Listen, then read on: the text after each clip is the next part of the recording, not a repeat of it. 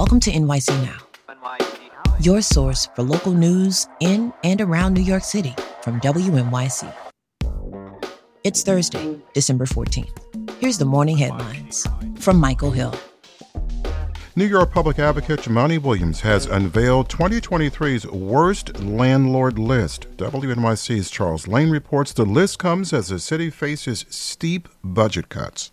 New York's perennial shaming of landlords has many familiar names who have amassed more than 73,000 housing and building violations, a 7% increase over last year.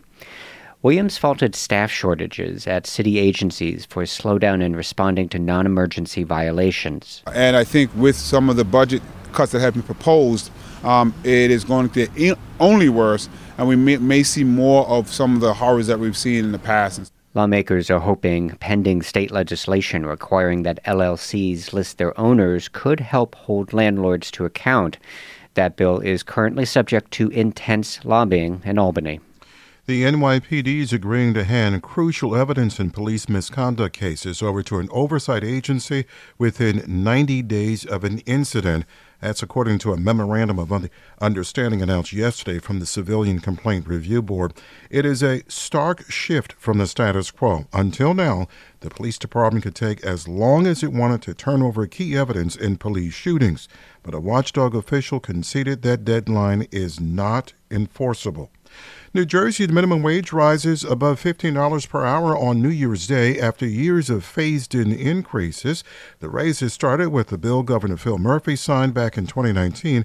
When he took office in 2018, the wage was $8.60. Speaking on WNYC's Ask Governor Murphy last night, he recalled that critics of the increase had warned that it could hurt small business. Instead, he says, business is thriving. If you pay me more money, I've got more money to, consume, to go out to dinner, maybe put toward a kid's education, etc. Murphy also says he'd be open to raising the minimum wage more, maybe to $18 or $20 an hour, but he hasn't talked about a plan with state lawmakers about that. 34 and mostly clear right now. Sunny and 43 for a high today with a slight breeze. Tonight mostly clear in mid-30s, but wind from the south will begin to warm things up. Friday sunny and 53, and for this last weekend of fall, sunny and 53 on Saturday, then on Sunday 53 again. Thanks for listening.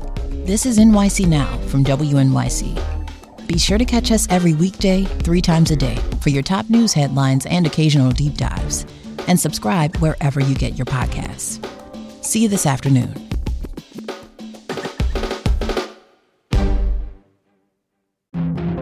I'm David Remnick, and each week on the New Yorker Radio Hour, my colleagues and I unpack what's happening in a very complicated world. You'll hear from the New Yorker's award-winning reporters and thinkers, Jelani Cobb on race and justice, Jill Lepore on American history, Vincent Cunningham and Gia Tolentino on culture, Bill McKibben on climate change, and many more. To get the context behind events in the news, listen to the New Yorker Radio Hour wherever you get your podcasts.